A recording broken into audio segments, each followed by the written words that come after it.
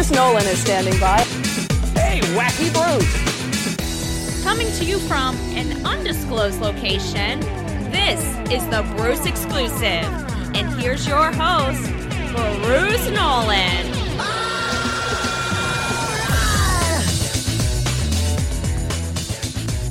Ladies and gentlemen, boys and girls, children of all ages, welcome to another edition of the Bruce Exclusive, a Buffalo Rumblings podcast. I'm your host, Bruce Nolan. You can find me on Twitter and Instagram at Bruce Exclusive. Welcome back. Do you ever hate it when you feel like you had a window to ask somebody to elaborate on something, to ask them what they meant by something, but it's too late? You're too far gone. You pulled an Andy Dwyer, who famously said at one point that he doesn't know who Al Gore is, and at this point, he's too afraid to ask. Perhaps you've reached that point with something that you heard on a podcast. Perhaps you reached this point with something you heard on a football podcast. I'll go one step further.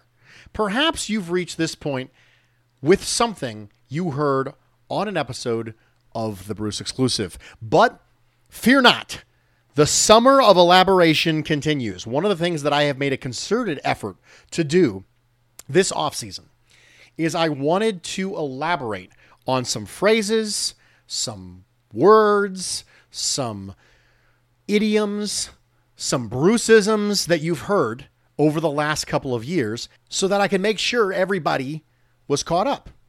And that's really important. We did it with traits versus skills. That was a big part of this. We elaborated on traits give you options, which is a Bruceism. And now we're going to go through two other things that I have an opportunity to elaborate on this offseason that are things you have heard me say before. And perhaps you already know exactly what I'm going to say, in which case this podcast might not be for you. But it's important that the minutia does not get lost in the vernacular. So, the two things that I want to talk about a little bit today, and I have no idea how long this podcast is going to go. It could end up being a 13-minute podcast because I just get through all my notes real fast. But the two things that I want to talk about today are two things you've heard me say in the past. The first one is that there is an element of rock, paper, scissors to offensive and defensive play calling. I have said this many times. I think the first time I said this was on an episode of the Nick and Nolan Show in 2018. And I have never actually dug into what I mean by the phrase, there is an element of rock, paper, scissors to play calling in the NFL. The second thing we're going to talk about is we're going to talk about my continual push for the Buffalo Bills to acquire a more gifted cornerback two so that it allows you to, quote, do more on defense. What do I mean by that? What do you mean do more on defense? What do I mean do more on defense? What do I mean rock, paper, scissors, and an element of when it comes to play calling in the NFL? We're going to dive into them right now. Let's start with rock, paper, scissors. So, it's important that words have meanings and that we always make sure we use the right ones for the right occasion. When I say that there is an element of rock, paper, scissors, do not mistake that for play calling as rock, paper, scissors. When you play rock, paper, scissors, rock always beats scissors, which always beats paper, which always beats rock. When I say there is an element of rock, paper, scissors, I am specifically referring to coverage concepts and route concepts as they work together. Fronts as it relates to specific run designs, and so on and so forth.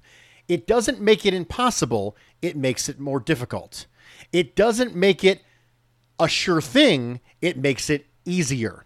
So when I say an element of rock, paper, scissors, I do not mean it is rock, paper, scissors. There is an element, there is a factor built in to the success or failure of this play that is based on the defensive call versus the offensive call. And there is a built-in adjustment that goes along with success based entirely on play call.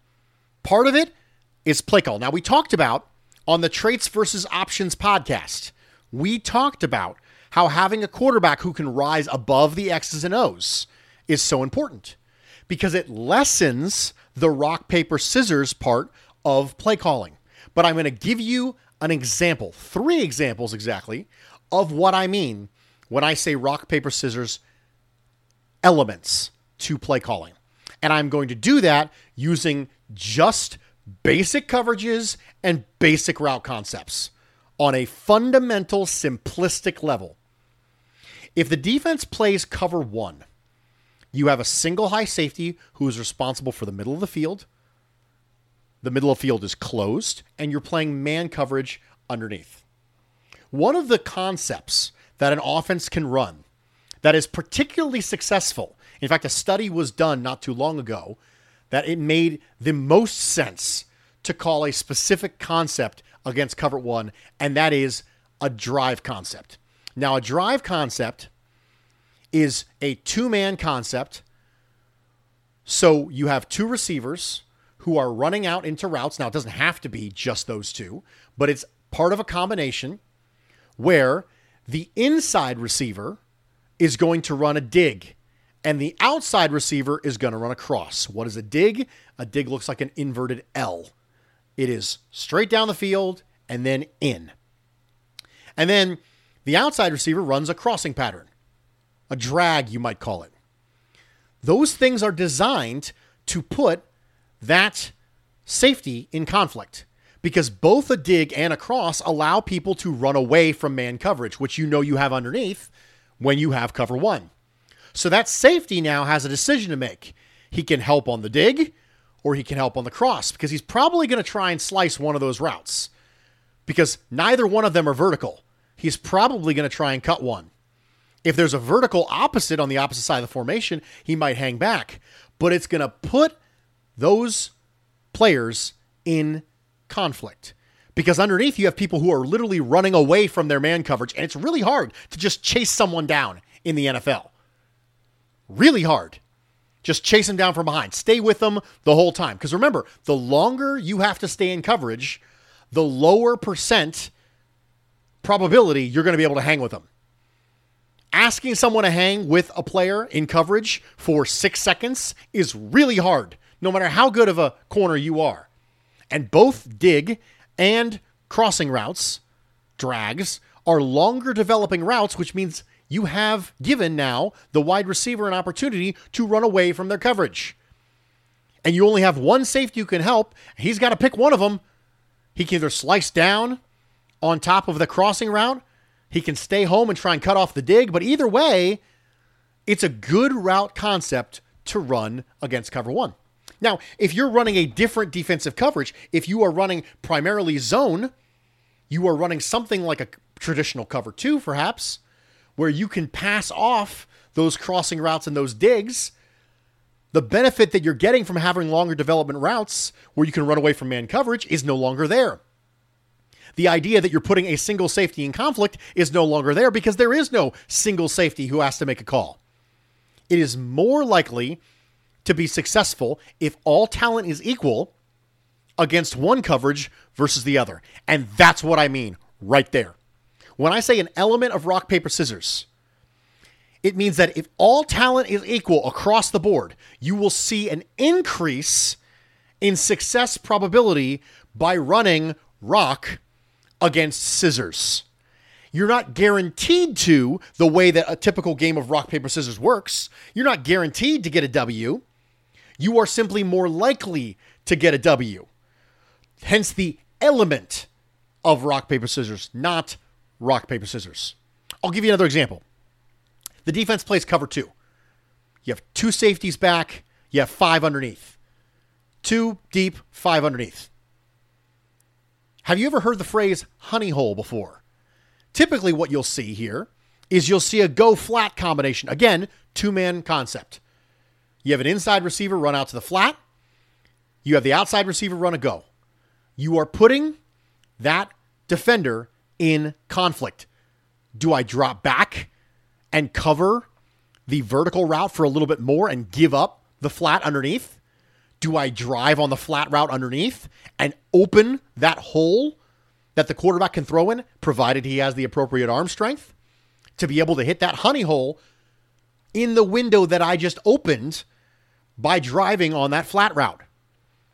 If you have a quarterback who's not capable of hitting a honey hole shot, you don't have to worry about them throwing the rock to your scissors. You can just keep throwing for scissors. This is exactly what we talked about when we talked about traits give you options. This is an example. You play cover 2, offense runs a go flat, they have a honey hole spot, they're putting a defender in conflict. You have to make the right decision. If that defender drives on the flat concept, you have the honey hole shot if you have the arm talent, and you don't get fooled by the defender who knows it's in zone coverage. Remember, the corner is staring at the quarterback. That matters. But again, an element of rock, paper, scissors. Let's do a third one. Now the defense is playing cover 3. Cover 3. So instead of 2 deep, 5 across, you are now 3 deep, 4 across. Well, now the offensive masterminds that we are, we're running sail concept. A sail concept is a 3-level situation. You might have 2 receivers. One of them runs a go route. The second receiver runs an out route, or they're crossing from the other side, but they're ending up in the intermediate level of the field toward the sideline. And then you might have a back out of the backfield running out into the flat. Again, you are putting defenders in conflict. You are putting a 3-on-2 situation. In cover 3, against the sail concept, you are very likely going to end up with 2 defenders trying to cover an area that is being passed through by 3 receivers. It's all about getting numbers advantage. 3-on-2, 4-on-3. In the last example, it was a simple drive or drop scenario for the corner. But it was 2 guys in the area with 1 defender, and it created a binary for the defender. So again, you're trying to create what? A 2-on-1. Now you're trying to create a 3-on-2 by running this sail concept into cover 3. This is why tendencies matter so much. This is why tendency breakers matter so much. We're going to get into this later. Because if I know as an offensive coordinator that you really like to run cover 3 on 2nd and long, I'm going to really like to run sail concept that game on 2nd and long. What do you think offensive quality control coaches do? Well, they do a lot of things. The truth is that. They do a lot of things. But this is one of the things they can help do. Scouting tendencies. Reporting them back. This is what they like to do on these specific downs. Why would I even care about that if there wasn't an element of rock, paper, scissors? If I didn't want to call the thing that would be more likely to be successful against the thing that they're calling. This is the element of rock, paper, scissors that I mean. Keep that in mind. Stick with me. We'll be right back. Welcome back, everybody, and thank you for joining me for this edition of the Bruce Exclusive, a Buffalo Rumblings podcast. I'm your host, Bruce Nolan. You can find me on Twitter and Instagram at Bruce Exclusive. Welcome back. We talked about the element of rock, paper, scissors that comes with offensive and defensive play calling. And I used some fairly simplistic examples as far as why that matters. We are going to expound on that when we talk about CB2. One of the things that I've been talking about over the last couple of years is that the addition of a more gifted CB2 would allow the Buffalo Bills to, quote, do more on defense. But what does that even mean? Well, I mentioned that the offense is always trying to change the math upwards. Always. They want to get 4-on-3, 3-on-2. If they can't get a numbers advantage, they'd much rather have you play 11-on-11 than 11-on-10. It's one of the reasons why the quarterback run game matters so much. Is if the quarterback is a threat to run, the defense is forced to play 11-on-11, not 11-on-10. If the quarterback is no threat to run, they are essentially playing 11-on-10 because they can ignore the quarterback. A lot of football is about numbers. It's about numbers in space. So, a good corner allows the remainder of coverage to have better numbers. If you have a certain amount of people out in the route as an offense, let's say it's 4. You have 4 people out in the route. If you have 4 people out in the route and the defense brings 4 rushers, that means you have 7 defenders for 4 receivers. That's good for the defense. They want that. They want to have 7 people in coverage to cover your 4 receivers. Well, then what you do as an offense is you go, okay, well, I want to try to isolate some things. I want to go 3 by 1, and I want to have a player who's really good as my ISO player. Players who are playing opposite on Tripp's side. A really dominant ISO X receiver. And that means that the safety will have to stay over the top. They won't be able to just leave that corner on an island over there. They'll have to give him safety help. If that corner is good enough that you don't have to get safety help over there, then that brings that safety who was previously now required to help out that corner. He brings them over to help with the Tripp side. It changes the math. If you have your best receiver on the front side of Tripp's, if you're the Los Angeles Rams and you have Cooper Kupp in your Tripp's formation, and then you have Odell Beckham as your ISO receiver, that creates problems because you think, well, Odell Beckham's a challenge to cover. We need to leave that safety over there. We can't just leave that corner out there on an island.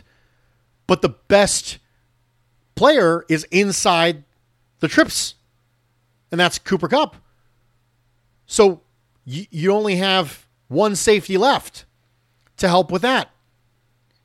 So it creates issues when you don't have good corners because the offense can control numbers and spacing based upon their formations. If you have a corner who's good enough, it allows the offense to not dictate those numbers to you. Predictability is a death knell for offense. And if they know that you can or cannot do certain things in coverage, well, I know they're not going to leave Levi Wallace on Odell Beckham. Let's use the exact examples I'm using. Let's use the Rams versus the Bills. The Rams in 2021 versus the Bills in 2021. You're not going to leave Levi Wallace on Odell Beckham, are you? No, of course not. Well, we'll just have Trey White follow Odell Beckham. Okay, that's great. Now you're going to have Levi Wallace over on the Cooper Kupp side? Do you want to do that too? Either way, you're in trouble. But if you have a corner that you feel comfortable being able to handle Odell Beckham, you don't have to roll that safety over top. Now, all of a sudden, you can keep your 2 safeties rolling over top of Tripp's, which again helps the math. So that matters. This is the thing I'm talking about when I talk about how CB2 allows you to do more, because it doesn't lay into the predictability. A lot of times, what I just mentioned before about cover 1, cover 2, cover 3, some route concepts that beat them, you are forced into certain coverages because of the limitations of your personnel. Well, they can't do these things, so I'm forced to run less of these things and more of these other things. Okay, great. Well, if that is the case, then now I know as an offensive coordinator, it's going to be easier to hit the rock to your scissors because I know you can only throw scissors. Or you can only throw scissors and paper. If you can only throw scissors and paper, and I know that, my odds of victory just went up. Because now I have a 50-50 shot at beating you, not a 33-33-33 shot at beating you. That's why it matters. That's why CB2 matters. In the exact example I used, would you feel comfortable with Kaiir Elam defending Odell Beckham? I don't know. Depends on how he does. But I'll bet you feel more comfortable than having that happen versus Levi Wallace covering Odell Beckham, especially isolated on the backside without safety help, where there is no, let's stay leveraged in coverage. No, it's now you got to be sticky in press man to a dynamic wide receiver. It changes it. Predictability will get you killed. The teams with the highest differential of blitzing between first and second down and third and fourth down were the Lions and the Jets. Both of them had terrible defenses. Why? Because the offense knew what you were going to do.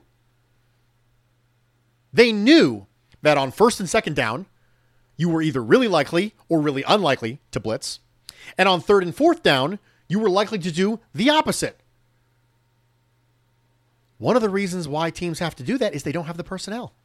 When you don't have the personnel, it restricts your options. When it restricts your options, it makes you more predictable. When you are more predictable, now you are more likely to get hit by the rock to your scissors. So these two things that initially may have appeared to be disparate points are actually connected. I hope you feel like I elaborated appropriately. I hope you feel better about those two phrases that you're going to hear me use quite a bit if you're a new listener to the podcast. Because if you're an experienced listener to the podcast, you've already heard me say that a million times. But now you'll have a better understanding of what exactly it is I actually mean. And that's the way the cookie crumbles. I'm Bruce Nolan, Buffalo Rumblings.